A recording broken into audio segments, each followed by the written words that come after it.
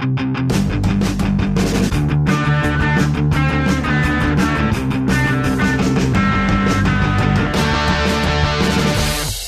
I'm just going to say it right off the hopper here that because we have two gentlemen on today's podcast that are from Sudbury, this podcast is sponsored by Old Rock.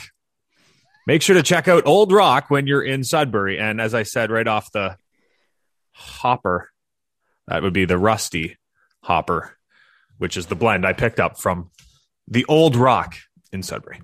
I wondered why you went with Hopper instead of Hop. Well done. And by the way, that opens up the opportunity to do a couple of things. First of all, OHL Stories on YouTube. Maybe you're following this podcast on YouTube. OHL Stories is a YouTube channel unto itself. It's got all kinds of things on there from around the game, including Chris Pope's coffee reviews, one having been done, in fact, the first one of this year being done at the Roaster in the Old Rock Roastery in Sudbury, are one of our favorite spots. So there you go. And this also reminds us to opportunities are available. farwellandpope@gmail.com is our email address. Hey, you got suggestions for guests? Send them our way. Please tell your friends about this podcast. They will love it. We promise, especially this week's. We're really looking forward to this one. It's about life. It's about family. And it's all connected to the game of hockey that we love so much. I think you're going to love it. farwellandpope@gmail.com, @_Chris Pope on Twitter, @Farwell_OHL on Twitter. And of course, if you leave us a review, and whether a star review or an actual written review, the more reviews we get, the higher we move up on charts and stuff. And then we basically gives us more credibility. So then when we go and try to get the people that you want on this podcast, they don't laugh at us. Wait a minute. You mean we don't have credibility on our own? You're telling me that now? Yeah. Okay. Yeah. Inflated sense of self over here. Anyway, hey, listen, how was your weekend? Oh, you know what? You froze? Kind of, Oh, okay. Pardon me? Yeah. I didn't spend a lot of time on a bus. Yeah. So, there was that advantage. There was the disadvantage of, not being in a hockey arena quite as much as I would have liked to, even though it was a 3-3 for the Kitchener Rangers. Somehow we didn't spend as much time in the rink as we would have liked to, but nonetheless. Well, that is because, let's just call it out. Okay. We did something that we've never done before, and that is... We did something that we didn't want to do. Yeah, that's fair. Well, I do that all the time. Well, that's a good point. So both of us do. We're in relationships. Hey-o. Deep down, we want to do this. That was a pause. That's a dramatic pause. But no, calling a game from the radio station in Kitchener off a monitor while the Rangers were in Saginaw and in Flint. But we made it through it. This is we talked about this numerous times as the season kicked off, Farzy, and I didn't care if they wanted me to wear a mask 24/7. I didn't care if they wanted me to tattoo a mask on my face. I didn't care if they gave me no food, no coffee and rinks. I didn't care if we had stat packs. We were back, and I said, I don't care what they asked me to do. I'm not going to complain because it is the first season after a year and a half away. I understand everybody's trying to make things work. And you and I both put on our big boy pants and called a hockey game from a monitor 1,200 kilometers away. It is my goal and my sincere hope that come December the 18th, which is the next cross-border game for the Kitchener Rangers, it's in Erie, that we will be able to make that trip. But these decisions are largely out of our hands. It's just my sincere hope. I'm going to keep nudging people and needling people and doing whatever it is I need to do here at the radio station to get them to see the light. But anyway, we made it work as best we could. Thanks for hanging out with us. We appreciate it. I was a little off. I wanted to see how far away those arenas were. I said 1,200 kilometers. I think it's about 341 miles. Yeah. So what's like 600 or so. Oh, no, sorry. It shows up right now. Flint is 311 kilometers. So maybe they're back, though. I don't know. Anyway, it was an interesting time. That is for sure. But, what do you want to talk about? I wanted to talk about a couple of things. I want to talk about intimidation and its role still in the game today. But before we talk about that, I want to try to intimidate you into getting back on the 50-50 train. So I'm here to tell anybody who's listening, which probably means about 6 or 7 people, that when they go to a junior hockey game, they should buy a 50-50 ticket. I don't know where Popper got this ridiculous idea that we would be better served to lay a wager on the game and then collect all of our winnings. Like, I think I know you're a bit of a degenerate, and I respect the degenerate in you. Like, I think we could do 50-50 and in-game wagering. I'm just saying that by the end of the season, even if we were to win 68 straight games betting, we might have a couple of bucks. Whereas if we get in on the 50-50, you got two things. One is you got a chance to win many thousands of dollars, or many hundreds if you're in Owen Sound. The local minor sports organization or whatever little nonprofit that's collecting the money that week for the 50-50, go buy a 50-50 ticket. None of this nonsense with wagering on the games, you degenerate.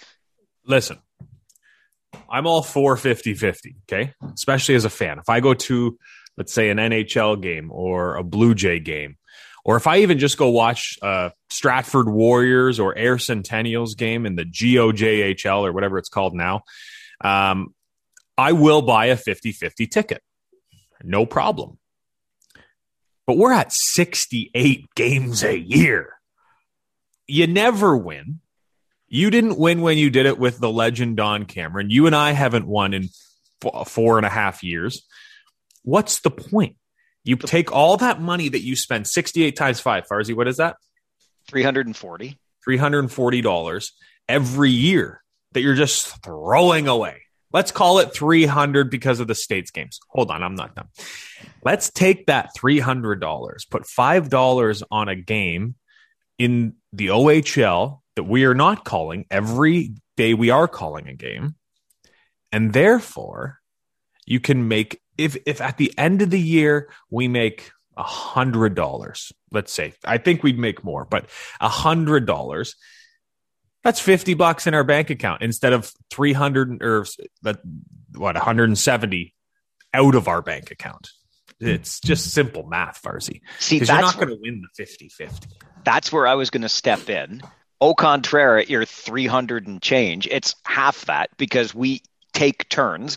So even if we bought in every single rink, it's $170. And again, look at the money, not as a loss, although I know we've never won, so you're pissing away the money, but you're essentially donating it to whatever nonprofit or charitable organization is the beneficiary of that 50-50. With the riches we reap, Popper, from working in this game. That was another pause, a deliberate one. Yeah. Oh, you also froze, so it was perfect. You said something. Yeah. The riches that we reap from working in this game. Anyway, throw the $5 down every other night. But you see where I'm coming from. $340, so $170 each. Whereas if you won $100 at the end of the year, you wouldn't. And then we each take $50, that's a $230 swing or $220 swing. Perfect. See? I see. I get the math. I like the idea, quite frankly, because it's smarter. But we're going to put the money out anyway. And then the day that our ship does finally come in, because it will at some point, we're going to be like, oh my gosh, we've got $4,000 to split. 2,000 for you, 2,000 for me. We're going to have ourselves a hell of a weekend, Popey. That ain't going to happen. I'll tell you that for right now. Buy your 50-50 tickets. farwellandpope@gmail.com or on Twitter @_Chris Pope, @Farwell_OHL. Tell us what you think of the 50-50. I will tell all of our listeners and viewers why Farwell doesn't want to give up the 50-50. Why I don't want what? I'm talking why you don't want to give up the 50-50 and the chance at winning that big $1,000 payday. Okay. Because I'm looking at a $50 payday, and I think that looks fun. But which one of us shut down OLG ones? Well, yeah, of course. But that's because it was worth thousands and thousands of dollars. That's and the there point. It is. That's a whole other story. That's a whole other podcast. You're looking at the big pie. I'm looking at the little tart, being like, I'll just have a little tart. See, little tarts. Might as well just call me a whale for more reasons than one. I didn't know if I was allowed to bring it up, but you did. Is just so easy. Now you did. So we're just going to move on from that conversation and save it for the, what are we going to call that podcast? Probably the last podcast. The last one. Yeah, last one. Anyway. Intimidation. I wanted to talk, speaking of intimidation, the OLG gets nasty when you start winning too regularly. Holy cow. It's not my wasn't your fault. They did not design the Pro Line lottery well when they first launched it. Not on me, pal. Not on me. I would just like to thank Mr. Fitzgerald in my math class in grade 12 that helped me figure out a little bit of factorial information that provided a pretty big payday to help pay my way through college. Anyway. That's all that matters. That's all that matters. Intimidation, Chris. And I think we got to see firsthand at one of our games we broadcast last weekend that intimidation still very much has a role in this game. Mark Woolley, the captain of the Owen Sound attack, kind of ran around and did whatever he wanted in the third period in Kitchener last Friday night. And see, I wanted to talk about this because I was listening to the post-game call-in show and I heard numerous people talk about how he should be embarrassed and that was disgusting. How can he be in this league? And I'm driving home going, did they watch a different game than I did? Well, there's a little bit of an argument for like third man in because there isn't. With another player, like not fully in, like it wasn't like a full-on fight, but Roman Schmidt was engaged with one player, and Woolley came in and made sure he got engaged with him. But Woolley was also engaged. Woolley was also engaged with a Rangers defenseman who was trying to keep him away from the pile. Woolley went around him, said "get," and grabbed another guy, pulled away, and said, "I want to fight you instead." I get you. I don't think and he wasn't running. He made a beautiful open ice hit on Francesco Pinelli in the third period, anyway, in the game. I don't think he was taking liberties at all. I've seen players do 10 times worse, and this year already. Like I didn't really think Woolley was that bad. He's a tough customer. Yeah, he plays physical. That's Mark every game. And you know what? Nicest kid in the world off the ice. I was listening to these Rangers, I assume Rangers fans on the post-game show talking about how he's running around. He should be embarrassed. That's the game of hockey. There's 8 teenagers in a pile. He's the captain of his team. He sees his teammates getting punched in the face. What do you want him to do? If he doesn't do that, he has no chance of playing pro next year. That's part of his game. I didn't think anything he did on the ice was over the top at all. Is he one of the few people in this league that still wants to have that aspect of the fighting and wants people to be intimidated when he's out on the ice? Absolutely. Are you intimidated when Mark Woolley's out on the ice? You better be, or you're going to find out real quick. And the same goes for the Rangers Arbor Jack guy and a long list of other people in this league. I really didn't find anything Mark Woolley did to be even remotely over the top or even worth a discussion, to be quite frank. Yeah, and I'm with you 100% on that. I wondered the same thing, and I think I said on the post-game show, if Mark Woolley was wearing a Kitchener Rangers jersey that night, I think you'd all be calling in to say, we need more Mark Woolley. Mark Woolley's going to play like that. Exactly. And why it stood out, Chris, is because there has been conversation around this league specifically about it kind of being like the no-hitter league place with hockey, especially junior hockey, in my opinion, than we were 30, 40 years ago. But I'm glad that there is still room enough for a period or a game, the likes of which we saw between Kitchener and Owen Sound last week. I want a little bit of that in my hockey game. Thank you very much. 1,000%. And that goes for every hockey league in my mind. But I think it's also very important to remember these are 16 to 20-year-old teenagers. That is a time in your life where there's a lot of changes internally and physically and emotionally. And we all know that there are people, when you put on that helmet, you go out there, they forget that this is a hockey game and that you can't do certain things, and that other player is an actual human, has parents, has brothers and sisters. And when you have a guy like Mark Woolley and a guy like Arbor Jack guy on your team, that reminds them pretty quick that, hey, you can come out here and take all the liberties you want, but if you go too far, you're going to have to pay the price. And there is 1,000% still a place in this game for that. We've talked about it numerous times. We've met in the middle. I'm okay with the whole staged fighting getting out of there. But the reactionary, emotional fight, like you did something here that I need to, that needs to stay in this game in order to keep people safe, as far as I'm concerned. Yeah, I couldn't agree with you more on that front. And again, you want to weigh in, farwellandpope@gmail.com, or send off a tweet @_Chris Pope @Farwell_OHL. Our guests on the pod this week, Chris, let's just be honest. We didn't really know what we were getting. We both knew one of the guys a little bit better than the other. They're brothers.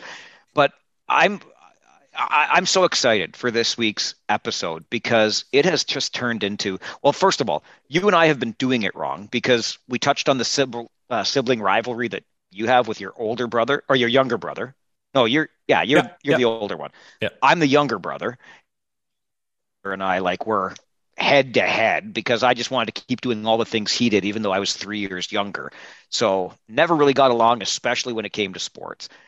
These guys are just a testament to the bond that brothers can forge, and they make their way through this great game together. And anyway, I love everything that you're about to hear, and I certainly hope that you love it as much as I did.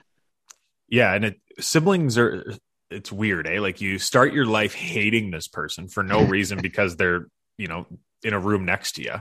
Yeah. And then eventually just one day, you're sitting there punching each other in the faces and, body slamming each other and stuff for years. And then one day you're like, this is my best friend in the world. I love this guy.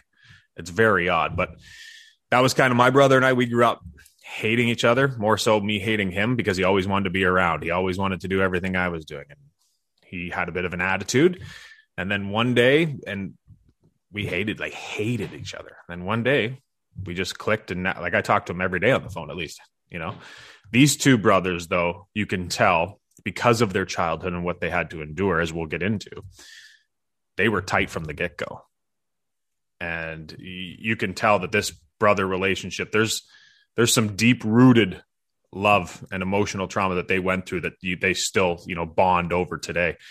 But Darryl and Andy Paquette started in Sudbury, growing up in Sudbury, both played for the Wolves, but we have some Cornwall stories in there too. The more Cornwall, the better on this podcast. Let's go bring back the Royals. Yeah. And don't worry, John Brophy and Bill LaForge get brought up. This is one heck of a brother live. Kind of reminds me of the show Ray Donovan a little bit. The brothers get me fired up. Anyway, Darryl and Andy Paquette, brought to you by Old Rock Rosary in Sudbury.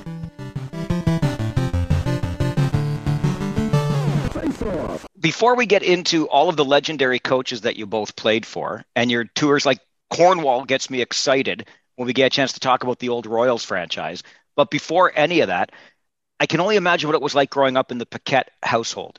Two brothers, both in the game, one 2 years older than the other. So, Darryl, I'm just guessing you're running along behind Andy, trying to play every single game he's at. You froze there. I missed that last part of the question. I just imagine that you're always running behind Andy, trying to play every game that he's playing. Well, our life was just sports, right? So, yeah, I think the biggest thing with growing up, having an older brother that was awesome at every sport, and I'm not just saying that because he's my older brother, he was, and myself and my younger brother, we just idolized him. So anything that uncle or my brother Andy was doing, we wanted to do. So whether it was baseball, football, you name it, we were doing it. But hockey was our sport, and that was something that was pretty evident from the time we were 2-3 years old. I think we had hockey sticks in our hands, and I think I was looking at pictures a little while ago of us living in the Donovan in Sudbury, and there's Andy with his Toronto Maple Leaf jersey, and we got our helmets on, and I got my Montreal shirt on, and he's shooting balls at me, right? So I was kind of naturally put into the goaltending position though. Andy, how much did you hate your younger brother? I have a younger brother. So. Yeah, it's a really interesting question because there's supposed to be that sibling rivalry where you actually fight a lot. And I think there was one time and this is when I was playing junior, when I was having a rough time, he said the wrong thing once. We were playing ball hockey. So I chased him around the ball hockey thing, and I finally grabbed him by the throat. And it was it was probably the one time in my life I actually wanted to kill someone. But other than that one time, and I think him going through some of the tough times in hockey, I don't think he would have ever said that statement to me ever again. But that was only the one time that we ever had a rivalry. But to be quite honest with you, very fortunate. My brothers and I we didn't have a lot growing up. So to answer the first question, our life was hockey and sports because that's all we had. I tell people all the time that, sometimes a disconnect when I'm training hockey players is that I don't see the passion that I had. And that might be totally just an old guy, I caught the fish this big instead of it was actually only this big. But we grew up with sports and we, without my brother, so when he was talking about being a kid, yeah, he started off as goalie by default. I mean, I'd roll up a bag of chips and throw them against the wall and fire a bag of chips at him. And that just evolved into him skating with my teams and going to the rinks and become a goalie. I know he was a player for a little while, but he became a goalie. He was very, very good at it. And because we had such a tight knit brotherhood, we cared deeply about each other's success, like that, including my younger brother who ended up being a boxer. We cared very, very deeply about each other's success, and we wanted to see each other do really well. And and the beautiful thing about it was it didn't take, a lot of times when you're growing up, you need a partner to work out with or go for a run and doing stuff like that. And all I had to do is tell my brother, I said, we're going running today, and we'd go running or we'd go shoot some pucks or whatever it was. So I'd love to give you some stories about how we hated each other and hit each other with frying pans and stuff. But it wasn't the case. It was truly just brothers growing up, loving the game and playing road hockey every night and bringing as many kids with us as we possibly could. So for my brother having success that he had, it was never a surprise. I can honestly tell you that I remember the tennis court day very well. It all started, I know how it all started because every time we would play ball hockey, they'd always want to stick me in net, and being a goaltender, I hated being in net. And it started off with just the simple thing as I wasn't trying. So I was just letting everything in, and I got, how are you going to make the OHL if you can't stop a tennis ball? And I came up with a comment, and I'm not going to say it because I could start a fight again. But man, did I run. Yeah, that's right. I know that was one good thing. I was a good sprinter at school and that, and I could run. But it was one of those times I'm running, and I'm like, I could probably take him, and I could probably run for miles. He's not going to catch me. But the problem was when he catches me, that was going to be a problem. So I just gave up, and it was, that was a scary day. Actually, that was fun. But we had fun. I'll tell you, we could make a game out of anything. You give us a rock, you give us a frog. It didn't matter. We did make games with frogs. Shoot, like anything you can think of, we made games out of. It was fun. I mean, I look at it like, how come I had a good glove hand? I mean, we'd wake up 6 o'clock in the morning. My mom would come in with a vacuum and wake us up and basically kick us out of the house. And we'd have a baseball glove, a tennis racket, tennis ball. And the three of us just, one would be just pounding the ball at us. We'd be catching, throwing it to the first base, second base, third base. We just made games up, and we carried that on like through our hockey. I mean, we played sock hockey more times in our basement where you're just on your hands and knees. We didn't have mini sticks, so we used our hands and socks, and a lot of actually we did fight over that too, Andy. That would have been we did fight over. Yeah. But yeah, we had a good time growing up. Like I mean, sports was our outlet, and I mean, I don't think if it wasn't for sports, I mean, our life would probably be a lot different than it is today. So, yep, 100%. I think you can shoot frogs in Sudbury because they're frozen, right? Is that the idea? Yes, they were only frozen. They were. Yeah, we did. We made we can make a game into anything, right? So 100%. Lots of fun. Yeah. So Darryl, go ahead, Ferzi. I was just going to say, with all this admiration for the older brother, let's hear your story about Andy being drafted into the Ontario Hockey League. What does that mean to you? What were you seeing happen? Oh, it was amazing. I'll tell you, one of the, for being a busy family and traveling around in that was kind of the coolest thing. We looked forward to going to every one of Andy's hockey games, every one of his tournaments, because he was a star. It was awesome watching. We had a blast. And so to see the journey going through, I mean, I remember it was your Major Banamir, Andy. I think it was the All Ontario's or whatever. And he won the MVP, and Brendan Shanahan won another trophy, but Andy walked away with the biggest trophy. So it was kind of cool to see, how his development, how it evolved, but it was the dedication that he had. I mean, you didn't see too many 16-year-olds other than in my neighborhood, where a guy would be dressed in the summertime, full uniform, hockey helmet on, and the worst rollerblades that you would get at the regular roller, the disco rollers studios we used to have. Roller skates. That's what roller skates. And he would be, you would see him skating around the street like that in the summertime. And I mean, it just showed his dedication. And I still remember when his player agent, Anton Thun, came over to our house, and, just sitting and listening to the talk and seeing where his career might go and how it was going to evolve it was awesome. And it was a driving force for me too, because when you see your brother have that success, you want the same success. Right. And, and again, the encouragement, for me from my older brother was amazing too. And, I think, when he got drafted, I got drafted. It's one of those things. It was a great experience. And, when you see someone put the work into it, and the fact that he was doing this with Canadian Tire, dried out hockey sticks. I mean, Andy would play hockey games and tournaments, and it used to be so frustrating because that's what we could afford. And he'd see him go in a tournament, he'd break stick after stick after stick, but he'd still walk away with, 3-4 points in a game. And, it was kind of incredible to see that, because you wonder what would have happened if he had the right tools and the proper skates and the proper sticks. And, it was amazing. But yeah, it was just growing up and watching him and going into the OHL was great. And then him getting drafted into the Sudbury Wolves was just another, it was an awesome thing for us, because now we could watch him play. He didn't have to move away from home. Andy, your turn when Darryl cracked the OHL.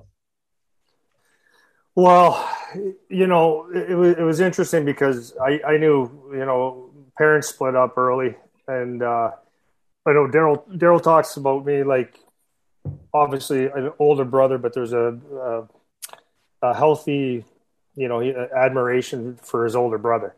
So I always took that responsibility pretty seriously, right? Like I wanted to make sure I was setting examples and of course happy for anything he did. That both my brothers, anything they did very well.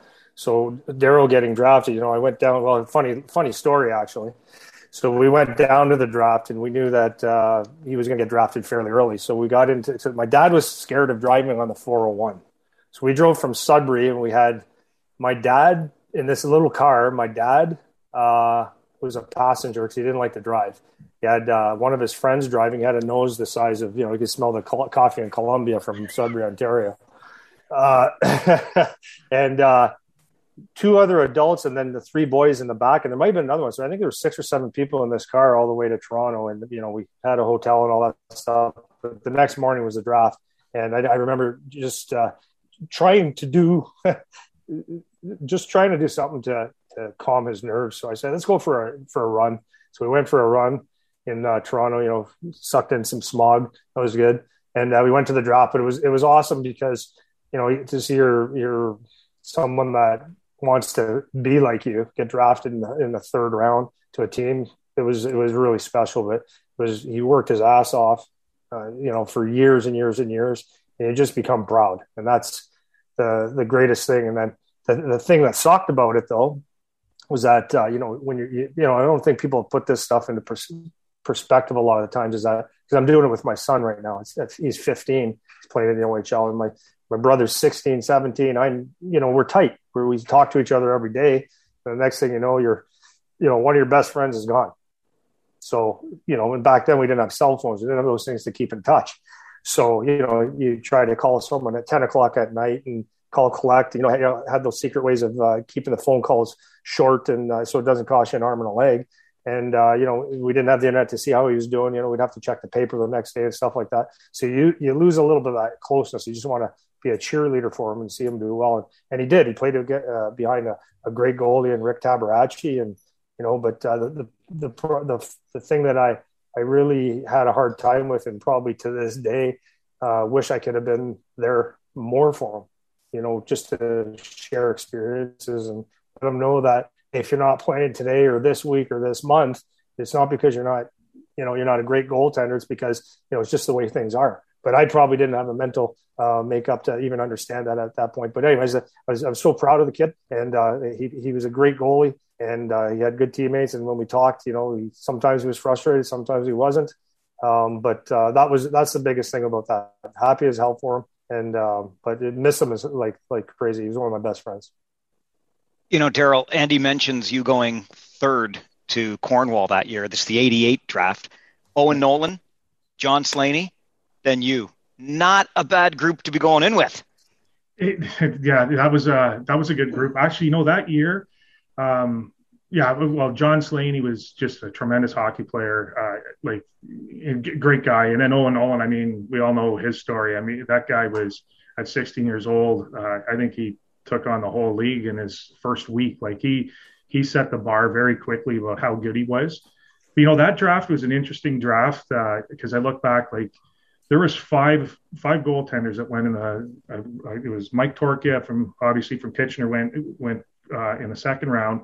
Then there was Mike Larnaduzzi, Sean Gauthier, Dan Ryder, and myself. So 5 of us went. And I know that whole year we were flip-flopping back and forth on who was going to go where. And I knew I was going to go to Cornwall. It was kind of an interesting thing when you got the phone call. I knew exactly from that phone call that's where I was going to go, and it was such an exciting time. And that draft was cool because we, myself, John, were greeted by Dale Howarchuk, Dan Daou was there, and they made it really special for us because Cornwall didn't have a lot of money as a franchise. I mean, when I looked at my brother when he was with the Sudbury Wolves, and I saw him, when he had some time with Hamilton Steelhawks, and he'd come home at Christmas time. That was one of the things I always look forward to, especially my first year. Is I used to see Andy come home at Christmas, and you get the tracksuits and the leather jackets, and they get all these fancy stuff.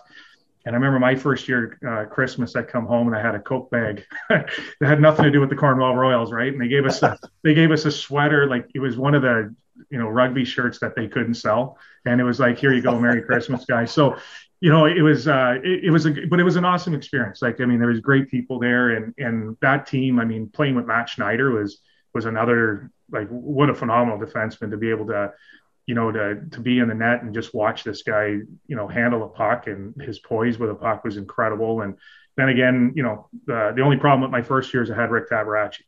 I mean, if Tabby, I don't think the plan was for Tabby to be back that year. And I remember starting, and I was playing, a lot of games at the beginning of the year, and then he came down, and Orville Tessier got sick that year, so our assistant coach took over. And I think there was a number of factors that come into game time then, as when, you have an assistant coach coming in and he's trying to make his mark now. And we had a good team. And with Tabby in the net, you had a chance to win every night. And with a rookie, you never knew what I was going to get. And like when Andy was talking about some of the stuff that went on in our family and the broken home, and we had a lot of distractions that we had to deal with too. So as a 16-year-old or a 17-year-old, my head wasn't into it all the time. Even though I thought I was mentally into it, I can let in goals pretty easily by that distraction on what might be happening at home, right? So, but yeah, that team was just a phenomenal team. What a great group of guys, and I had good friendships with Owen. My biggest problem is I lose touch with people, part of it's a cell phone, but I'm also, and Andy can attest to this, I was the kid that would, I'd rather be at the house, just being by myself and enjoying my own company and laughing at my own jokes than hanging out with a ton of people, right? I've always been like that. And, I look back now, it's great for Facebook because, man, I made a lot of connections with guys that, I lost a lot of touch with. So, but yeah, Cornwall was awesome. It was a great place to play. There were more than a few names just dropped there, but I have to ask, going, Owen Nolan, Rick Tabaracci, come on, Orville Tessier. Growing up in Sudbury, you guys have both talked already about the broken home and just stuff going on at home. Darryl, you mentioning that, you were often thinking about stuff at home. Did you guys both use hockey as a kind of or look at hockey as a way out? For me, it is what it is. It's the only thing I know. I can honestly say that if it wasn't for the game of hockey, I have no idea where I'd be. No idea. It kept me in between the lines. As I train players, it's the one thing I always say to guys is, and I did this with raising my son. It's very, very important that they play a sport because it becomes easy to parent, right? So if with my son the last couple of years, the easiest thing to do is, Dad, can I go to the dance on Friday night? Well, I know what happens at dances. I mean, dancing is not the worst thing that anybody's ever done, but it's teaching your kids that the dance is the dance, but you have decisions to make. Like, tomorrow you've got to wake up early to play hockey. Do you want to be an NHL hockey player? Do you want to get drafted? Yes. Okay, do you think it's the best decision to go out and stay up till 12 o'clock at night? Probably not. Who goes to dances? Are they hockey players? No, not typically. No, there's people that need something to do. And when they need something to do, you try different things. So my point to that is hockey keeps you in between the lines. So that was my decision growing up, is like, because we didn't have anybody to say that. No one told me that. I had to come to that conclusion to myself. I wanted to play in the NHL. So I knew that playing in the NHL, I use this term all the time with the kids that I train. I go, I knew that if you want me to go and smoke weed and do drugs, I know that, well, I thought hockey players don't do that. That's what rock stars do. I'm not a rock star. So hockey players don't do that. So when I had the decision to make, it was like, no, I'm not doing it. I've got a hockey game tomorrow. I'm a hockey player. And I took a lot of pride in being a hockey player. So it made my life decisions really, really simple. So like, and I use that for every little thing. So has hockey, where would I be without hockey? That's a great question. I don't know, because even with being in between the lines and knowing what I had to do to get where I had to go, there's still distractions. And I know what hurt me in my hockey career is I wasn't mentally strong. I was strong enough to to do what I had to do every day, and but I was missing so many pieces. Now we would have had someone like my brother Darryl, that's been through it, or just a dad that could understand the process of it, would have made things probably a lot better, I think.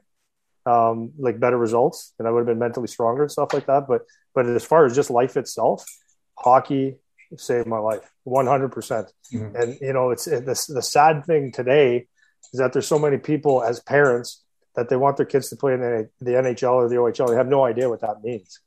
They don't understand that it's so freaking hard. And then when a parent puts pressure on you to and it's not your dream, let's say, like not really your dream, it never works out. It can't, because it's so hard. There's adversity and things that come your way anyways. And so anyways, yes, hockey was the thing that kept me in line. And when it came down to choosing my route in life after hockey was done, the only thing I really knew was hockey.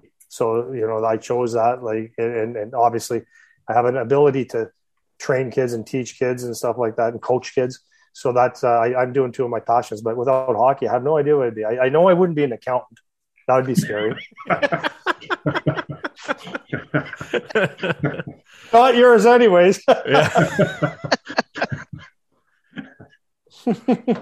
Yeah, I'd have to, I agree with Andy. I mean, hockey kind of took us, like for me, I sometimes I look at, the difference with me and Andy, both in the OHL, and for me, being drafted to Cornwall and moving from Sudbury was probably the best thing for me. Especially that mansion you lived in Cornwall. Yes, that great house. Yes, yeah. It took me away from. It just took me away from like a lot of dysfunction and turmoil, and I just found, like, for me, being in high school, I wasn't a kid. I mean, I spent more time, going to school, and especially when Andy was playing it with the Steelhawks, I was the caretaker, right? I had to look after. I want to make sure my mom was safe, so I would go to school, finish school, and run home, and then make sure I meet my mom off when she was getting off the bus, and just checking things to make sure, where's my dad? What's he doing? Is he going to be in the house? What's going to happen? So that was kind of my life for 2 years. And it, before I got drafted, and I sometimes wonder how I got drafted, because there was so much stuff going on that, I look now, like being a police officer, the one thing I would have wished, back when we were kids, is the domestic violence laws would have been the same as they are now, because I think our life could have been differently, like in terms of just the family itself. Like maybe my dad would have got the help that he needed, where, there would have been resources for my mom, so she would have help. And us kids would have had something, right? But we were on our own, like just trying to survive and then play a sport that we loved. And that was my safe place, going to the arena and being able to skate and, for an hour and a half of the night, you escaped all the, the crap that's going on in the house, and you were just able to be a kid. And so going to Cornwall for me, that was the best thing. And that's the hard part. Like, my brothers and I were so close. But when I moved away, I kind of moved away, and I came back for a brief period of time, and then that was it. I stayed away. So I lost a lot of good years with my brothers afterwards in terms of just being able to hang out and keep in touch with them. But for me, if it wasn't for hockey, I don't know what would have happened. And being able to move to Cornwall, like, would my life be the way it is now? Probably not. I mean, because I think both of us at some point in time, Andy, and I'll speak for you, but we were lost. We were lost. Like, other than playing a sport, if you were to say, what did you guys want to do? We just wanted to survive, right? Just, have a normal life, and, hockey gave us that. So yeah, like, very thankful that we were good. that was a good thing, right? So something I always say is when I was done playing hockey, and I coached Darryl actually one year in Sudbury. And I just found, like, I was too young to coach. I had a couple offers to go play places. I was like, I was so lost. And I said, I'll just do the coaching thing. I was a little bit too young to coach. And I said, I just need to get out of hockey. So I took it was probably 5 years, maybe. Yeah, it seems like longer, but probably about 5 years just trying to find, like, an actual real good career. I worked with Pitney Bowes. It was a really big company at the time. But every time I go into an office, they say, how come you're not playing hockey? You need to be playing hockey. So I said, well, I'm going to move to Windsor. No one knows me there. And no, that's the truth. And when I came down here, I was still trying to find what career, because I knew I had some skill and some talent. And then one day I said, you know what, I think I'm going to go get back into hockey. And honest to God, I bought some skates and a stick again, and I put on my first clinic. I actually was doing some in Toronto too. And the analogy I use to people, and I'm being very literal. If you walked outside right now and saw a fish walking around, like literally flopping around going like this, like he's saying, where the hell am I? I don't fit here. And then when I got back on the ice, and the smell and the sound and the feel, and it was like, that's exactly who I am. And that was like, so that's what hockey has done for me. It's when I'm in the rink, I'm in my, like you said, Darryl, in my happy place. I know everything that's going on, and it's just so natural. So I want to jump back to this mansion in Cornwall. Farzy froze up there, but what was the mansion in Cornwall like? Well, I think it's in Rob Ray's book. It was referred to. Really? I'm pretty sure. I don't quote me on that, but yeah, I'm pretty sure it was. It was nicknamed the Pork Chop Palace. So the people there were just amazing people. They were nice people, nice, nice. They were super nice people, but it was they had the nickname for that reason. And basically, we lived right under the bridge going over to Messina, New York, and Domtar was right there. So you'd wake up every morning with the beautiful smell of the paper mill. Like, it was terrible. But supper time was pork chops, mashed potatoes, and corn every single night. And it got to the point, like, my home was kind of like the revolving door. So I would have guys that were being picked up that might stay, might not be staying. And so I always had a different roommate all the time. And it got to the point where we would start, we had like basically an account at St. Hubert's Chicken, because we would just wait till they went to bed, and then off we'd go. We'd make a phone call, and, you want a ticket to the game, whatever you guys need, just get us some chicken. Like, we need something to eat, right? So, but yeah, it was an interesting home. They're, like I said, they were nice people, but we had the Coke machine running, 24 hours a day. Like, that's what you drank, and you had pork chops, mashed potatoes, and corn. And if they would have burnt the pork chops like my dad used to burn them, at least I could have ate them, but they weren't cooked very well. And it was an interesting place. But then the next year I lived with a family, and I mean, I give them a lot of credit. They really helped me get myself on track as a person, right? Where, they were, Mona was a teacher who really took an interest in me and kind of started pushing out and making me recognize that there was more to me than just being a hockey player. So, the experiences, like those type of experience, I don't think people realize how important it is for billets and being in a good billet home, especially as a young kid, and even not knowing what kids are going through as well, right? So I was very fortunate that way to have really good billets, and that kind of got me ready for life besides just being a hockey player. Yeah, the billet thing, it's funny because when I played, there's so many guys in Sudbury my first 2 years. Guys would come in the dressing room, they go, they lock the fridge at night. I can't have a glass of milk. Or another household was having nothing but hot dogs every night. And it's like things have changed. And in fact, like this year when my son got drafted, I was happy and I could keep everything in perspective. And then his coach, George, said when he came up to sign and stuff, he goes, hey, I can set you up to meet your billets. And I was all good. And then, so we went to the house and he said, it's on the 12th hole of a golf course. I'm like, wow, he's going to live a better life than he's living at home, which is great. You assume anyways. So we get to the house and it's like, it's not what I pictured. And like Darryl said, like this wasn't uncommon to have weird or different type of billets at the time. So when I went to this house, it was nice. Like he's still there, by the way. It's a nice house, but it was like different than what I pictured. So I was like, okay. The lady came out to meet us and I was like, okay, that was different than I pictured too. So I was actually for the first time getting emotional about my son moving away because I could remember, just as Darryl said, what if this house is, and I've had those feelings when you're moved away from home at a young age and you're sitting there in November and it's cold and it's dark early and you haven't played or you're getting 3 shifts a game as a 15, 16, 17-year-old and you're laying there and you're in tears and you just sit there. I just want to go home. And I was feeling that for my son. And I had a bad day for about a week. Honest to God, I'm a tough guy, I guess. But I just burst out in tears for a week until I met the billet dad. And it makes it sound like I'm talking bad about the billet mom. It was not that. But once I met the billet dad, I was like, okay, everything's going to be good. And I haven't had one thing bother me since. Even he might not get as much ice time as he would like and all that stuff. Those are things you can manage. But it was those times of maybe being like extremely lonely and not enjoying the place you live at and having terrible food. And then it was like I was feeling for him like so bad until I met the dad. And then it's been a wonderful place. So thank God. Darryl, can you eat pork chops yet or no? No, no, I stay away from them. I do stay away. Yeah. Andy, I'm curious. You get your start as a player in Sudbury.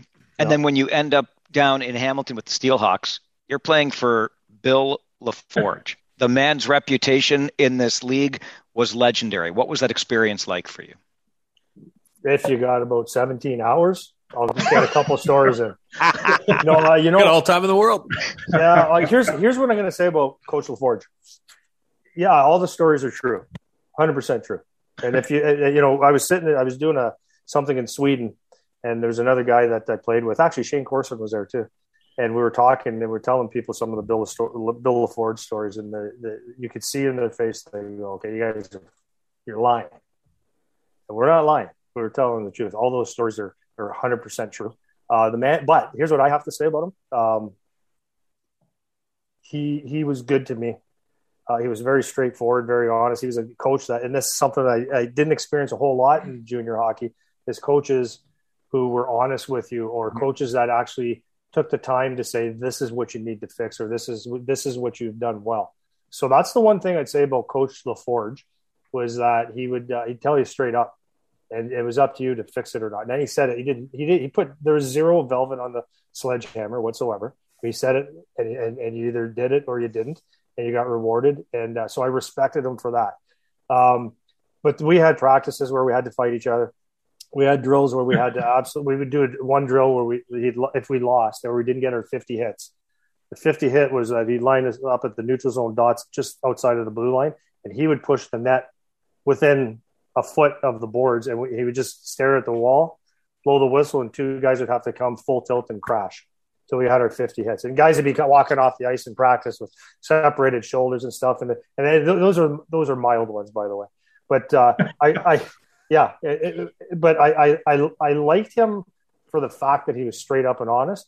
But if you want stories, people won't believe him. Honest to God, and Probably, I hate saying anything negative about the OHL because I like it so much, and how far it's come is like so impressive. I actually got to know Dave Branch a little bit, the guy that every player hates. Everybody hates him.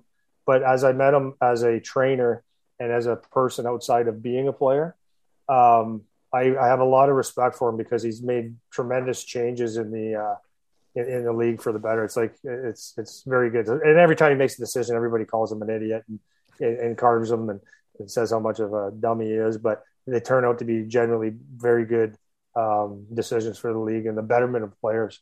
So a person like Bill LaForge, this is a thing that the thing that bothers me a lot. That's why I try to educate kids when I train them is, coaches that are sometimes they're just in your way. They're trying to get to the NHL themselves and they do everything for themselves and they're not really there to help you. I think the league's done a good job for the most part of having guys that, as much as they're good stories, are not good for not good for mental health of other people, for kids and players. I wouldn't want my kid around that. Although, got a lot of good stories. And I always tell people, I tell my wife, she goes, sometimes you don't have a lot of emotion. Like it can't hurt you. And I go, hurt me? Bill LaForge was my coach. You can't hurt me. There's nothing you can say or do that will hurt my feelings or probably physically hurt me. I'm still saying, I sit back and I tell people all the time, I'm still trying to figure out some of the names John Brophy called me. I mean, that's 20 years ago, right? Like these guys were tough coaches. But I remember the story that Andy's talking about. I remember watching training camp and they lost an exhibition. They lost one of their exhibition games and Bill had them lined up at the dots. And I remember seeing that because I was like, wow, this is crazy. Like I might be going into this league. Like this is, There's two things that stand out that I guarantee is not happening today. Two things that are very kind of innocent, I guess. One, at my first 2017 or 1987, our training camp T-shirts was Hamilton Steel Hawks. He had a thing, PhD, Pride, Hustle, and Desire. And then on the back, there was a picture of Sergeant Slaughter with his eyes closed like this, with his finger pointing, said, "Sergeant Slaughter's coming to get you." So that's how we started that camp.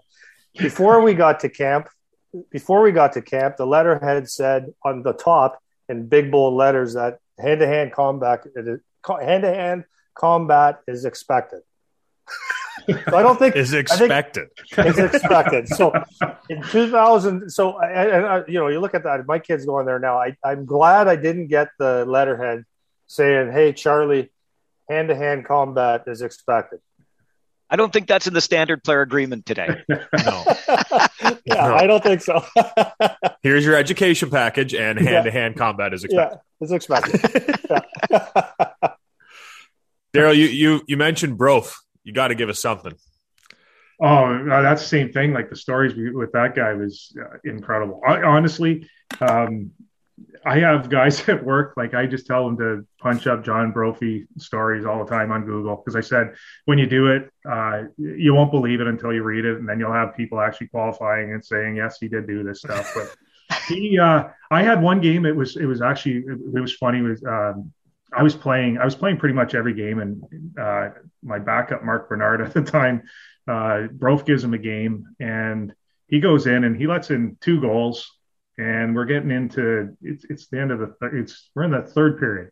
He lets in a goal, and he's not even playing bad. But I was playing really well, and he was really playing bad. And next thing you know, Brof they score, and Brof pulls him. So I go on the ice, and I skate down, and Mark Bernard's not leaving the crease. And I'm like looking at him, and Brof's already turning red. And when he turns, he's that white hair and the red face, like it stands out. And I'm trying to tell Mark, I'm like, Mark, just, get off the ice, man. The old man, he's going nuts right now. And you look behind us and there's Brophy and he's already starting to bang his head off the glass and he's losing his mind. And Mark's not going off. I'm like, Mark, you got to get off because I'm not going back. Because if I go back, I got to deal with Brof. Well, he finally left. And I'll tell you, I've never seen a guy have the worst week of his life. It was just, he'd be on the ice by himself, he just skating, he'd be running the stairs. And he made his life it was miserable. But you don't show up to coach. I mean, that was one of the things. But no, we've had. I think actually this is the best story is we were playing rally and Kurt Fraser used to call the illegal sticks all the time. And so we're playing in rally, we're playing back to back, and we win the game. And in that game, Kurt Fraser calls an illegal stick, and of course, Brof with all his profanities, and I mean, he can just say one word with the F shot, and that could be his whole sentence is just that word, and you'll understand what he's trying to say. Well, that's the amazing part. And so he's yelling at Fraser, and he's totally annoyed that he called for the stick again. So we get back to our home, and we're playing at Scope Arena. And their defenseman gets behind the net and he starts wheeling the puck around the net. And I think it was Aaron Downey, I believe it was, comes just down the boards. I mean, he hammers this guy. His helmet goes off, stick goes in the air, gloves fly off, and he's laying on the ice, and the whole rink goes completely silent. You know that this is a bad hit. Like everybody was worried. The benches, everything. It's completely silent. All of a sudden, all you hear is Brof start yelling out, "Ref, get over here." Ref's like, just hold on. You got the ambulances coming. Like, this is bad. I mean, you can keep hearing them. Ref. Now we got the F shots going in on here too. So all of a sudden the ref goes, "What, bro? What do you want?" And I just mean dead silence. And all you hear is measure his stick. So they measure his stick and we get a penalty. So it just showed he was, I'll tell you, John Brophy, I have more respect for him. And I mean, you hear stories and you hear players that don't like him. But I absolutely love the man. I think the one thing I took from him was hard work will get you in. Anything you do in life, if you work hard at it, you're going to be successful, or you should be. At least you're putting the effort into it. And that's all that John Brophy was about. He was just a hardworking man, and he expected you to work hard. And as long as he did that, you earned his respect. And he was just, for me, he was just a solid guy. He was a Maritimer. My wife's a Maritimer, so he loved my wife when he met her because it was a Cape Brettoner. And I remember the Christmas party. We had a girl that worked in our office that she was a clog dancer, and I think she was like a professional clog dancer. So whatever that means, I guess she was good at it. And she was on the dance floor, and there was that Cotton Eye Joe song came on, and all of a sudden, I think her name was Amy, and she's up there and she's clog dancing, and all of a sudden he grabs my wife and he says, "Show them how to do it." And she's like, "Show them how to do what?" And he goes, "You're from Cape Breton, Highland dance now."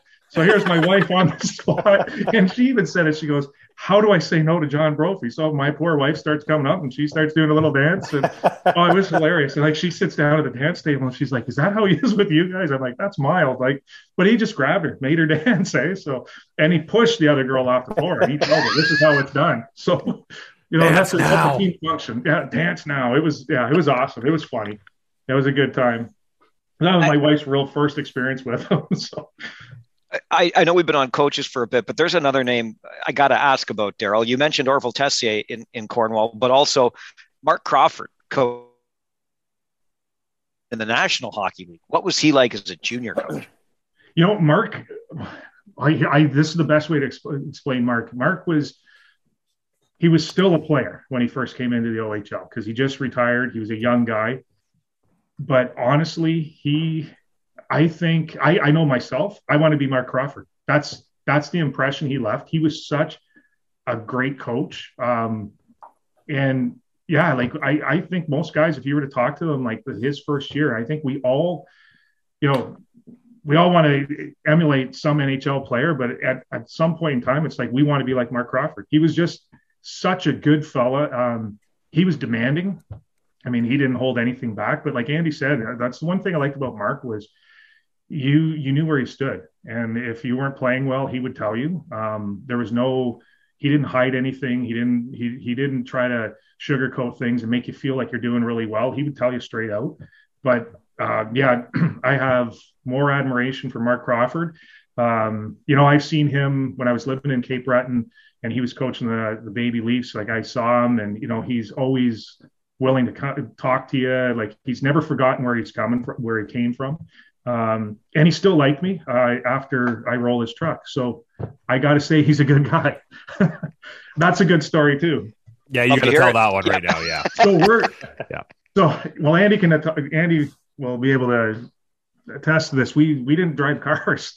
My brother and I either pushed the car or we ran everywhere we went. So when I went to Cornwall, we'll have to explain that, by the way. What's that? Most people don't understand that sentence you just said. Well, we'll have to explain it after. Yeah. We did we hardly drove, so we never drove a car. So, and we learned on a car that you had to use a screwdriver to start it, but you had to put the hood up. So I get to the rink and Crow, I'm always early. This is my problem. I was always early, and Crow says to me, he goes, my buddy Rob Knuswick just got traded from the Sudbury Wolves to us, and he said, here's the keys to the car. He goes, go get Canoe. I'm like, Crow, man, I don't drive too much, and it was a snowstorm. I'm like, I don't drive much. You're from Sudbury, just take the car, go get him. So I'm like, all right. So I jump in the car and I'm driving, and I get to Canoe's place, and I'm pretty happy because I've never driven much, right? So I get him. We wheel back, and as we're going, we're just getting around where the bridge is. So you can see the arena. So we're there. We're in the home stretch. I'm rounding the bend, and all of a sudden the back starts going on me. So next thing you know, I'm doing donuts in the middle of the road. Keep the foot on the gas. Should have took it off, and I kind of pressed the gas a little hard.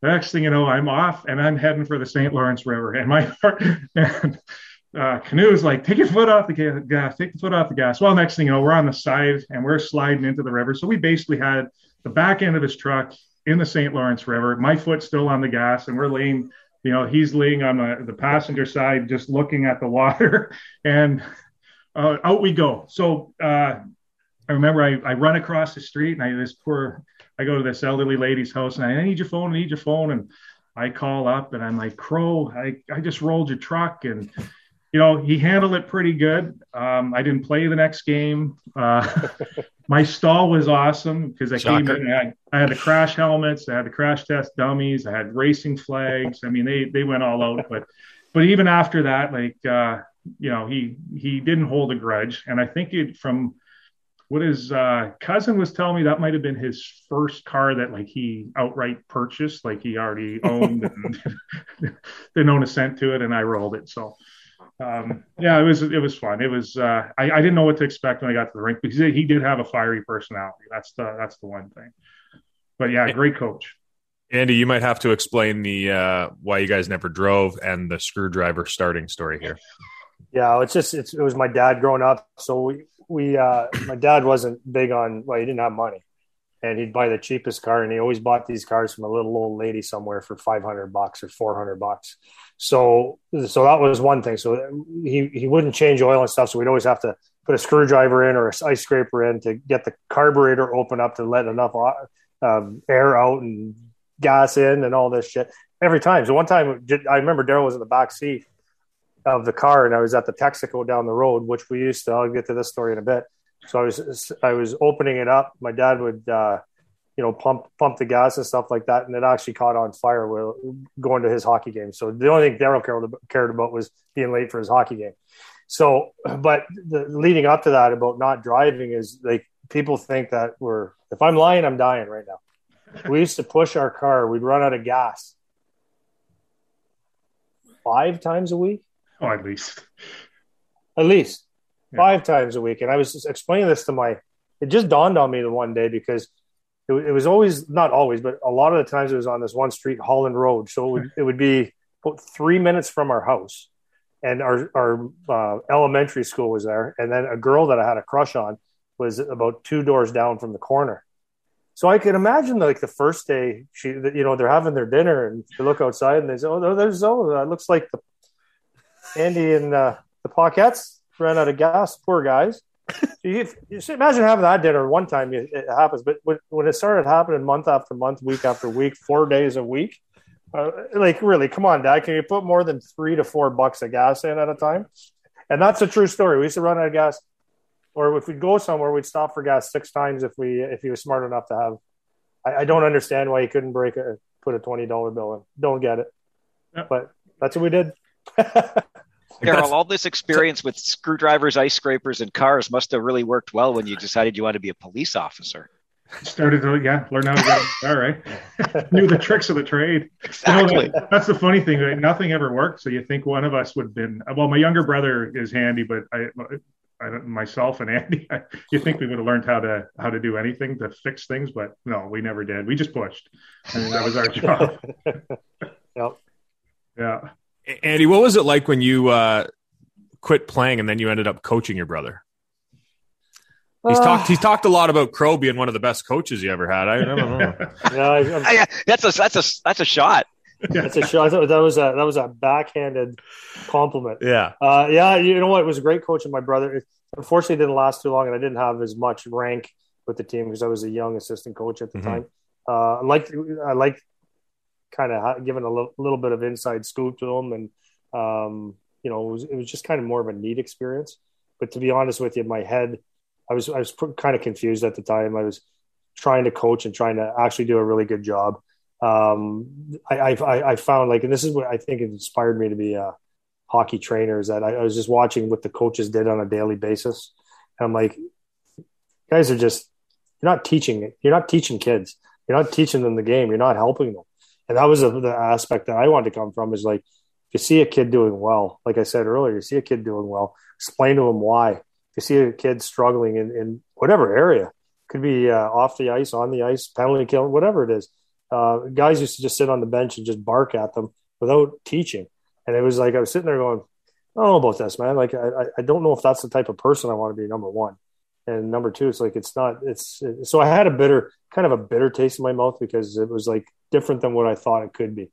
And you know what? Yeah, maybe I'm a genius, because if you look now, I'm not a genius, but if you look at it now, that's what coaching is. They're communicators. They're good hockey people. Like they're better people than they were. And I know that's maybe not the nicest thing to say, but the coaches now are better people than what they were back then. Because I look at so here's something. I don't know if I should say this. Whatever, I'm going to say it though. When my son was getting interviewed by all these teams, like, you got pretty much every team had very, very in-depth interviews with them. I could read some of these coaches and some of the stuff I didn't like. Like, I could see there was that, not old school is good, but I could see, I could read as a hockey player and as a coach where their intentions were, what it was. So George Burnett, when he came on, we had a video call like this. And all I ever heard from George is just old school, gruff, not a good person, whatever. But I told Charlie before the interview, I said, this guy's going to be old school, Charlie. He's 33 years either coaching the OHL or pro. This guy's going to be old school, like, just answer the questions. You're not going to make this guy laugh like you did to everybody else. Well, anyways, George got on, and I think the second question was, how big are your feet? And I'm going, here we go. And he's very, if you guys probably know George a little bit, he's very gruff and to the point. But he asked Charlie a couple questions, and Charlie did make him laugh. He was talking about his brother, how he's the hardest worker. And George says, well, is he strong and all this stuff? And they wrestle and all that stuff. And Charlie told him, he goes, yeah, my brother's got a head like a dump truck. So George actually laughed and became human at that time. So, but anyways, it was great because after that interview, George was asking questions, but I could tell that to be doing this for 30 years, you got to be doing something right. And his conversations were, he gave Charlie some instructions. Please do this if you wanted to touch base, whatever. Anyways, he drafts them, and everything that he says, he means. And he takes the time. Like I couldn't believe it, to be honest with you. He takes the time to, my son will be in the room, and he'll pull him in, and how do you feel you're doing? What do you think you should be working on? I think you're doing well, or work on this. And he's actually giving him coaching. So I asked my son on the bench, how is he? And he goes, he's teaching all the time. And I said, that's fantastic, because I can honestly say I never had a coach that actually taught the game ever, not one piece of the game. And this guy shows you the adaptability. So I think I said I must have been ahead of my time earlier. I think that's what coaches need to do. I saw the gap. I did. I saw the gap of what players needed. So when I started my training business, that's what I was looking at doing. Is I knew that there was gaps and things that players needed that they weren't getting typically in their regular team. So anyways, coaching Darryl was great, but it was short-lived, and What was it like for you, Darryl? Well, I complimented a lot of coaches. So I will say Andy was the best coach on the Sudbury Wolves. And that's because, in my opinion, that at that time, I don't say a lot about coaches. I actually have great memories of most coaches, but I've named every coach that I played for. Barry Trotz, he was awesome. I've never named him the one in Sudbury. So my brother was a great coach. But yeah, the Sudbury experience for me it was awesome to be around Andy again. And I think he's right. He didn't have, he had a lot to offer. And for a guy that just finished playing hockey with, the guys on the team, he was a year out, really, right, Andy? I think it was a year. And, to be able to come in that room and coach them and have the respect from those guys, because they knew Andy as the clown back then. And then all of a sudden now he's a coach and he's got to be serious. And they did listen to him. So I take that was great. So yeah, he was an excellent coach. Just the role, I don't think he was given a big role. And for me, just being there that year, or for my short time in Sudbury, wasn't really where I wanted to be. And I'm not sure if that coach really wanted me there either. So, and it was one of those, it was probably the saving grace though, because I went to a team that, we had our little moment out in Kingston, a little FU battle between coach and player over a trade that was made, and I kind of was threatened that your career could be in the stands and that type of stuff. And for the first time in my life, where I was always that kid that would sit back, and like I said, I always take all that stuff that was going on in my family, and now I'm back in Sudbury and I'm back into this stuff. And then I had a coach say that, and it was the first time I actually said, you know what, I've listened to everything a coach says. If the coach told me to stick my, run through the boards, I would have done it. But when that was said, it was kind of, this is the time I'm going to stand up for myself, and you're a coach, but I am going to speak up, because I don't really care what happens to my career at this point. Because at that time, it was just kind of like, I'm somewhere I don't want to be, and put me wherever you want. And if you want to put me in the stands, well, that's not going to happen, and I'm going to control that. And the best part is we had it. I was supposed to go to the bus. I ended up playing, got first star. And then the next day I was basically told I had to apologize. And the only thing I apologized was for playing really good. And I was it was one of those times where I was actually very confident in myself, and they were asking me questions on, do you regret what you did? And I'm like, no, I don't, because do you regret what you did? And who's apologizing? Because I'm not going to apologize. And then the question came out, well, we might have to trade you. And, is there any teams you don't want to go to? And that's the only time I let my guard down. I said Owen Sound, and I got traded to Owen Sound. So anyway, right. And the only reason I didn't want to go to Owen Sound was just basically because I was, the OHL pushes school a lot more than they did when we were going to school.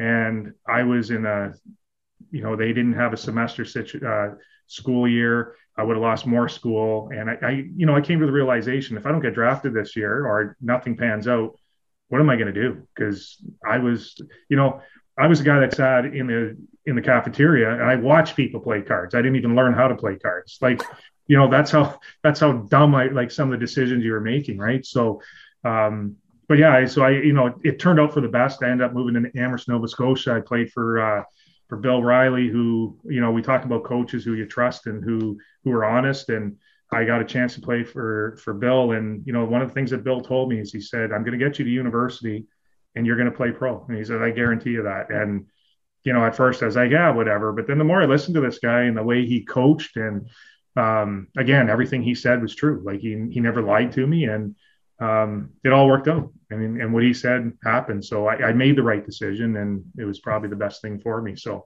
the trade to Sudbury actually turned out to be a benefit. Andy, for you, when you left or when you started coaching at Power Tech, did you get asked to go over and help coach with Igor Larionov? Yeah, so what happened was when I started my business, it was the first clinic I ever did, because I didn't know how to do marketing and stuff. The first kid I had sign up was a 6-year-old kid with snot all over his face. And I said, oh, this is probably not going to be the best one, but he signed up for like 6 lessons. I'm like, wow, this is not the way I wanted to go. But what happened was Ryan Wilson, I don't know if you remember his name, played in Colorado a bit. He was getting drafted, and Kyle Wellwood were around, and some of those guys that were coming up saw me on the ice, and they came up to me and said, hey, can we spend time with you on the ice? So my business did a real quick pivot, right? Turn, and yeah. for the good. And so I was able to start training very good hockey players, and it was what I actually wanted to do. There's just passion coming out of, never an alarm clock. Let's just get up and go. So after doing this for about, I'm trying to think, maybe it was 10 years, I always had a goal of, I knew I was pretty talented in what I was doing, and I had a different approach than a lot of people. So I was skating out in Detroit, and an agent called me and said that Igor has a kid that wants to skate with you, and a couple Russian kids. He's going to be at your practice or at your session tonight in Detroit. And can you take a minute and talk to him? I'm like, yeah, for sure. So probably 20 minutes in, half an hour in the session, Igor opens the door on the side of the rink, and he goes, Andy, come here, in his heavy Russian accent. He goes, you're coming to Russia with me. So I said, dude, I got this thing here, but can I talk in a bit? He goes, yeah. But he waited and waited. So I stepped off the ice. He goes, okay, go get your passport. I go, what are you talking about? So we're getting undressed, and he said, I want you to come and train, because at the time he was starting an agency, and he had a lot of, you know that you probably know that he's got a lot of players in the NHL that he was representing. So he wanted me to go over there and train a whole bunch of his Russian players. So there's 14-year-olds right up to pros. And so I did that. Yeah. So he called me over, and I did that for 10 days. And then the next summer he started bringing them over to Detroit. So I would spend time working with him. So we built a really nice relationship. And one of the great things, so if there's any kids reading this, or parents, you can tell us, or your kids, as dumb as I was as a kid, the other thing besides hockey that saved my life is reading. I just got into reading, not like Huckleberry freaking Finn or anything like that, but I'd pick up a magazine and read, about Wayne Gretzky, and I'd watch TV, and I'd try to emulate what Guy Lafleur did with his, half bald head coming down the right wing, cracking a slap shot. And I'd practice that, and I'd try to find the essence of where that came from. And I'd go to the outdoor rink and practice it. Right. So but when talking about reading, I started getting books. I'd see, the Sutter brothers wrote a book. So I'm going to read that, because inside those books, there's all kinds of details of what they did. They didn't have the internet. So I immersed myself in reading and learning what other people did, and said, okay, that's a good thing. Oh, he ate that. He ran. Guy Lafleur used to run 10 miles a day. Oh, I'm going to start reading. He also had a cigarette when he got to the rink. But but I'd pick up the story. So two of the books I read, one was Vladislav Tretiak's book, and there's so many nuggets in there that was so good. And I also read Tarasov's book. He was the godfather of hockey in Russia. So life came full circle that day, because he was sitting beside me, and obviously there's not that much to talk about. He can barely speak English. But I asked him a couple questions about it. I said, did Tretiak actually have to carry a tennis ball all the time? And he looked at me and goes, well, how did you know that? I said, I read this book. And I said, is it true that they did somersaults on their pads in the snow? He goes, what? How do you know that? And he got really interested in me. So it probably helped the relationship a little bit more. So, so I did go to Russia. And one of the things I tell my kids a lot of time that I train is that there's going to be pressure, right? Pressure comes at you in a lot of ways. So for me, I had a goal of going to Europe several times and training the best of the best players.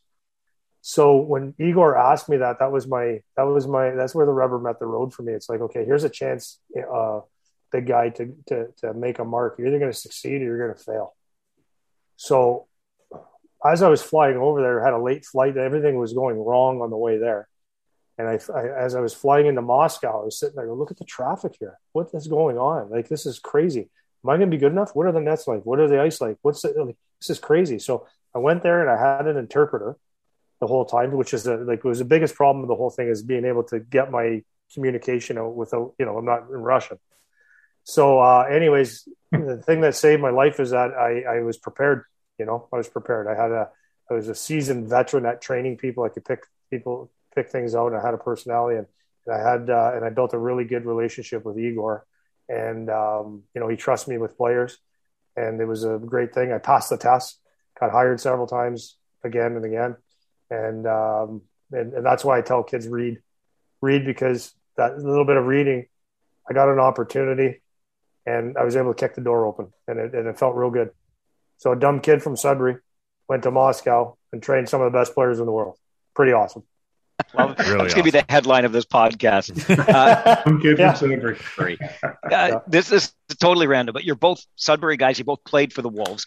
And I want to preface this by saying I really do love it there. That the building's got character. I know it's not looking as good as it could, but it's got character. But please tell me from your perspective, especially as players with that Wolves team, what the hell is with that stuffed wolf? I swear it's the same one that was there when you played that's still there today. Yeah, it's the greatest question. Everybody looks and goes, what the hell is that about? When you grow up as a kid, everyone thinks it's like local people think it's the greatest thing. But actually, when you step back and you watch that thing go to center ice, you just sit there and go, you can do better. Exactly. You can do better. Yeah. Poper wants lasers coming out of their sides. Yeah. Like seriously, you can do a lot better. I think spotlights just going down on the goal score. I think it looks sweet.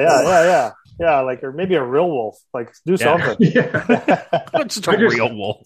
I'm just a little disappointed. I know they're looking at getting a new arena and that, but just growing up in Sudbury and, as kids, I mean, that's where we grew up. Like that was our Montreal Forum, right? That's where we all wanted to end up. And so for me, knowing that, a nice new arena is a good thing. I don't know. I'm kind of against it. I don't want it. I want them to keep the old Sudbury Arena there. I don't want change.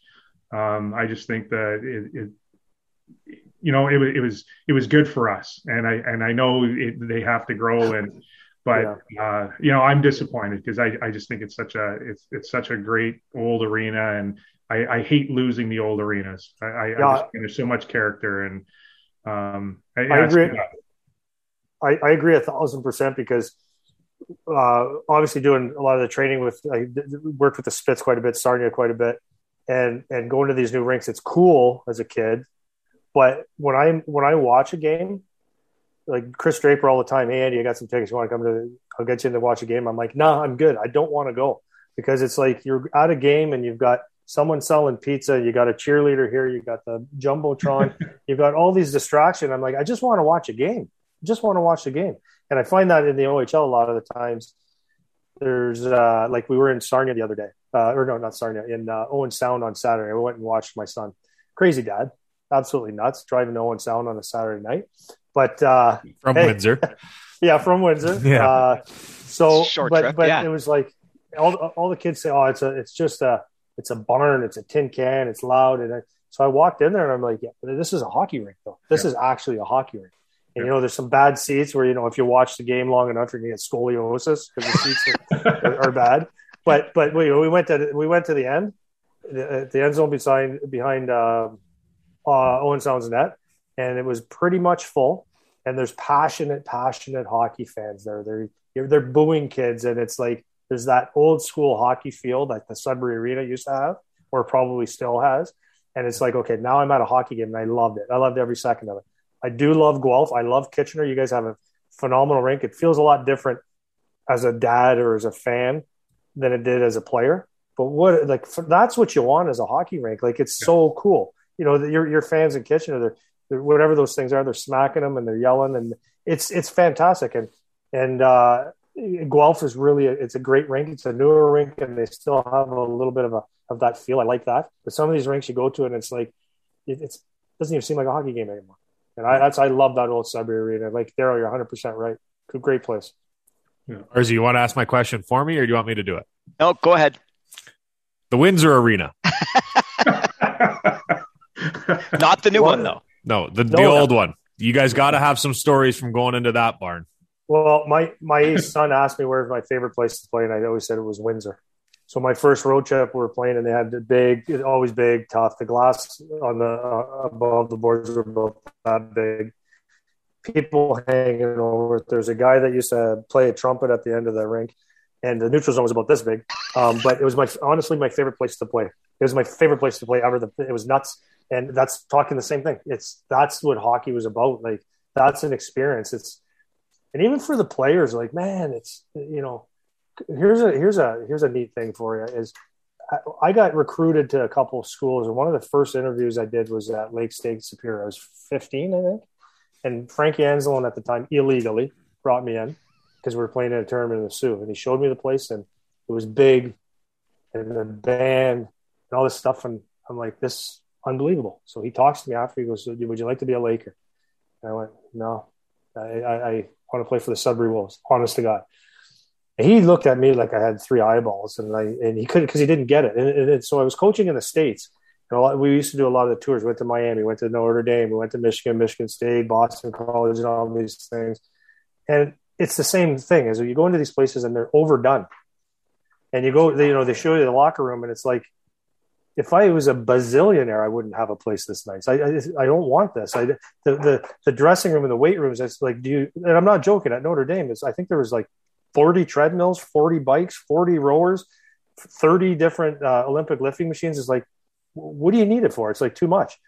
Whereas as you go into, like, just using something familiar, Windsor, I go to, because I used to train the guys. It's a nice weight room, and it's all you need, and it feels like a hockey place. And I think it's my point here is that I think a lot of times now is the kids get pampered, the fans get pampered. Everything's like, it's got to be nice and beautiful. And we're playing hockey. It's ugly. It's ugly. And there's a rawness to it that we're missing. And that's the one thing I miss. So the Windsor Arena, if they said we're going back to that place, I'd be fired up for the kids. It's the best, absolute best. Darryl, we had Mike Parson on the podcast who you would have played against, and then a former Portland Pirate as well. But he was talking about getting batteries thrown at him and stuff dumped on him in goal during the game. Did you ever have anything like that? Just pop and popcorn and stuff dropped on you. Like, I remember pop just sitting in your crease. I think it's their end. It would have been the home end is where the fans kind of hung over your crease. So I remember just like being in my crouch waiting for the play coming down, and you can just feel something, and you look up and there's someone dropping water or pop on you.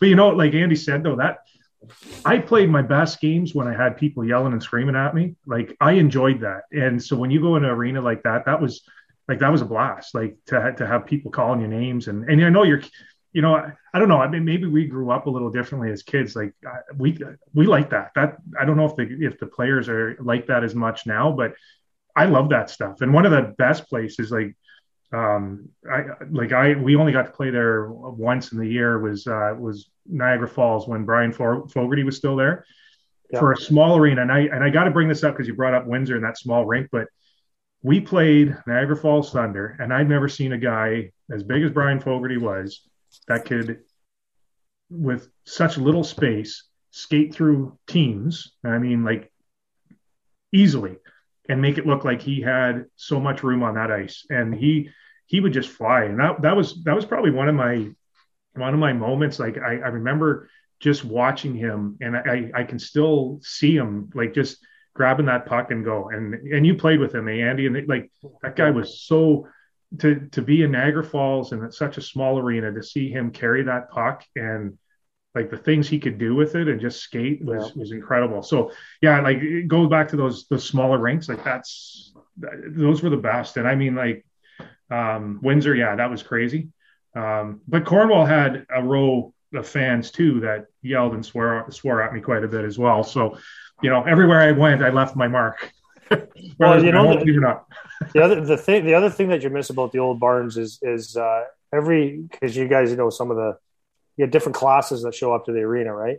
And at the new rinks, like, if you watch the Toronto Maple Leafs game, it's corporate, and the corporate crowds, it's not a fun crowd to play against. But if you go back to the old Sudbury Arena, the old Oshawa rink, Kitchener was awesome. Like, I love Kitchener too. I'm not saying that because I'm on your podcast. Well, what a phenomenal place! What a phenomenal organization! But one of the things that you miss, because you get so many stories out of this too, is the people that used to sit right behind the bench. Yes. Nine out of 10 of them were homeless and toothless, and they had their jerseys and they had beads on, and they'd be just couldn't wait to talk to you, and they'd be yelling at you all game, and it's like that was the best. And you don't get that anymore. Now you got the 75-foot glass behind you, and it's almost silent in there, and it's all you hear is that the tick tick tick of the puck, and it's almost boring now. I mean, it's not boring, but it's a different feel. Like the old rinks are the best. I feel bad for. Go ahead. Sorry. No, sorry. You feel bad for. I just feel bad, like for the kids coming up right now. They miss that. Like I'm telling you, they miss it. It was old school. You could smell the popcorn, the hot dogs, guys smoking darts. I mean, I'm glad they got out of that, but all that stuff was part of the game, right? Yeah, old export A score clocks. You'd love Flint. Oh yeah, Flint's a great place, right? I love Flint. Yeah, that's a great spot. That's a barn. Yeah. They had to put that high glass behind the bench, Andy, in Kitchener, because Pete DeBoer was the coach. And the fans are behind, so we can't bring our kids anymore. Yeah. If you use the F word once? Once or twice, maybe. Yeah, perhaps. Yeah. I don't know. Andy, you played against him, didn't you? I did play Pete against him. DeBoer? He was in Windsor. Yeah. He played in Windsor. Yeah, he good player. Good player. Like they had such a good team that a guy like him was a bucket of vanilla. They had guys like Glenn Featherstone. We used to call him Featherhead. Krasowski's and Graves and Kelly Kane and David Haas. Guys, I think 18 of their guys scored 50 goals one year. So Pete DeBoer was just like a stay-at-home, not a stay-at-home, but like just a good solid player. But he wasn't extremely tough, so it was kind of nice to be on the ice with him because he wasn't going to turn you inside out, and he wasn't going to beat you up, but he was doing all the little things that were good, right? So great player though.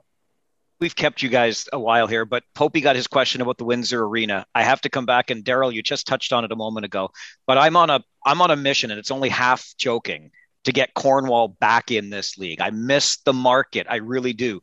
Let's take a trip down memory lane. What was it like playing there? What's the market like? You know what? It was an awesome place. Like the fans were good. They just didn't sell out like that. I think it's a small town, right?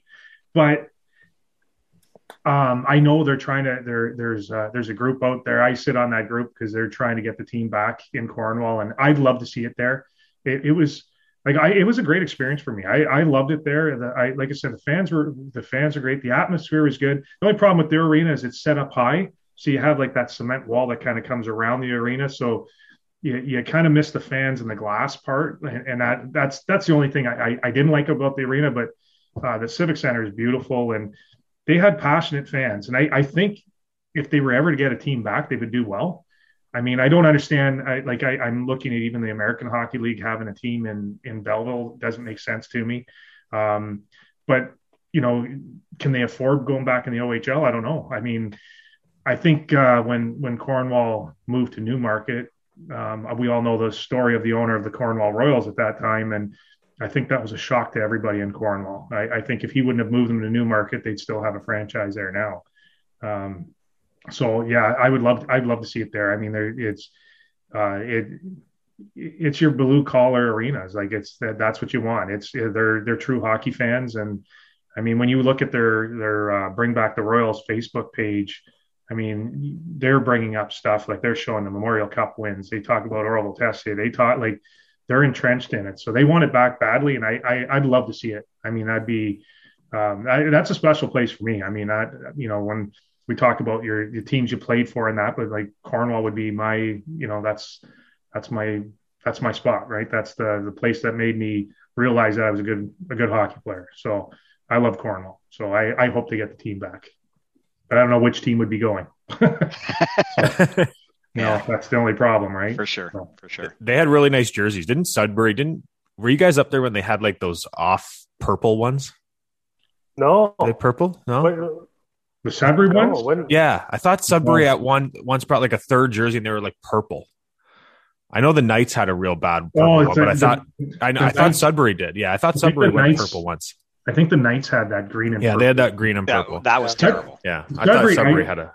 I wish the Sudbury Wolves would go back to the green and yellow. Green, they were awesome. they were the best uniforms. And no, Cornwall's uniforms were really they were nice colors. Yeah, I like them. Yeah, and when you find the history of the symbol, it was made by like an 8-year-old or something that drew royals, and that's how it came in. And it looked good though. It was great. Yeah. All right. Well, Farzy mentioned that we kept you guys long enough. I just have one real quick one, and it might lead to some disagreement, but we'll see. We have you two in a room. We'll throw in your brother Ray Jr. and we'll throw in Owen Paquette. Who's walking out of that fight? I go first. He's sick, man. This is, it's he's gonna kick our ass. He grew up like we all. Here's the funny thing is my brother Ray J was a boxer, and Darryl and I know I spent some time at the same boxing club as Ray J, and I think Darryl did a little bit as well, maybe not as much. I can't really remember. I was doing the karate to stay flexible. but Gord, his coach is someone that we knew personally. He used to come to our house all the time when Darryl was 17, 18, I was 18 or 19, 20, something like that, working with my brother. So it was a really nice relationship. But Owen has taken this, like, here's the thing. Like, I know it was kind of a joking question. He would kick our ass. I know that. But the beautiful thing about this is why hockey is so awesome too. Darryl learned how to coach. He just understands the principles of life. He understands like hard work, and it's the same principles as hockey that goes into boxing. Maybe I'm wrong. The details that people miss, Owen's taken care of. But the thing with this kid is probably would have been a good athlete in anything he did, but he chose boxing. Dedicated. But people don't understand is that I know that he gets up and he gets his runs in. He lives, eats, sleeps boxing, and he's incredible at it. He's going to have incredible success. And there's, I texted him the other day just saying, I know we don't get to see each other very often, but I'm guarantee I'm going to be there when you win your medal at the Olympics. He's going to do it. He's awesome. He's, it's one thing to say it when a kid is just talented.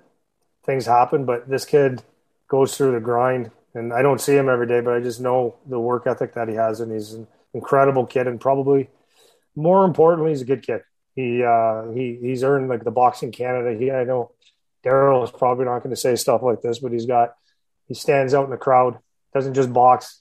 People are out there, complimenting him on his boxing, but also complimenting him on how much he participates in the off ice, outside of the ring and in the classroom, and all the things to learn, which makes him a great student. He's going to have nothing but success.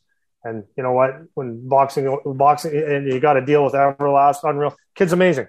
And I say that because I don't say that very often about an athlete, because I've been around them. And when someone amazes me, I got to tip my hat to him. And he is actually amazing. It's awesome. So he wins. He's beating me.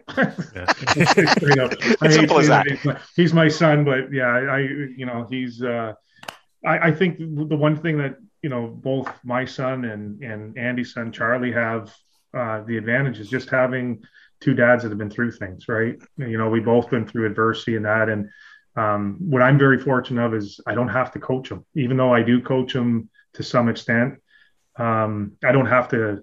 Wake him up in the morning and say, you got to go for your run. He does it on his own. So it's that self-motivation that, I always look around the rooms of all the guys I played hockey with, and you look at the best players and you always sit there and say, what is it with them that makes them the best? There's something in their character. There's something innate that they have, and you might not physically see it because a lot of them are so calm and cool before games and just how they are, but their preparation is always that much better than everybody else. But there's something about them that they do, and they have this excellence, and I can see it in him that he just has this desire that you can't just, you got to have it within, like I can't explain it. And then the fact that we have him with who I think is the best coach in Canada is this Gord Apolloni, whose resume is so long, and you watch how he coaches, and I compare him to some of the coaches that I've had, and like I look at Barry Trotz, and that guy's a genius. And when you get to play for someone like that and see how they can analyze a game and just make changes so quickly, that's how his coach is. And and they've formed a really good relationship. And the unfortunate part is my kid is going to do what Andy and I and Charlie are doing now, and he made that decision that he needs to move to Sudbury because his goal is to get to the Olympics. And I remember his, the sit down with him, which was kind of funny, is, Dad, I need to talk to you, but you moved away, Andy moved away, Charlie moved away, and I got to move away if I'm going to make the Olympics. And, he recognizes it. To be the best, you got to go after it. And I'm not going to stand in his way, and I'm going to let him go. So he's going soon, and it's going to be a hard day for me because that's, it's your best friend, right? My kids are my best friends, but it's for them, and he'll do it. And then again, if we all have to be in the ring, it'll end up being him and my younger brother, and then I'll take my son. we'll take the youth. Yeah, the youth. For sure. Yeah, I know he's pretty good. So. This is the second time we've had brothers on this podcast, but I don't think we've ever had one that's more focused on family, truly. This has been a great chat, guys. Honestly, thanks so much for all the stories. And I think we dropped more names in this podcast than any other one so far. So lots to feast on, but this has just been a riot. Thanks a million. Well, this is fun for us because we don't get a chance to do this too often. So it's nice to be able to, spend some time with your brother too and talk about things. And I'm sure we could carry this on for hours. But this is great. I appreciate it, Mike. It's been nice to do this. Yeah, we might have to do round 2 so we can get the frog story, and we still haven't heard about Owen Nolan, Tessier. We can probably get a few more Brophy stories. Yeah, we would be definitely willing to do that. But I wanted to ask you guys a question before we take off here. Like, first of all, thank you for having us. Great. I'll tell all my followers that do the podcast. We got thousands of them, so I'll give you guys a shout out. But number 2, more importantly, is next time Guelphs and Kitchener, Uncle Andy's going to be there. Would you guys typically at the games? Oh yeah, we'll be there. So I'll hunt you down. We'll have a coffee or say hi, or you come to that booth. Pop up to the booth. Absolutely. Okay, I'll do that. All right, you'll recognize me. Oh yeah, you can't, and you'll be easy to find us, the 2 bald guys at the very top.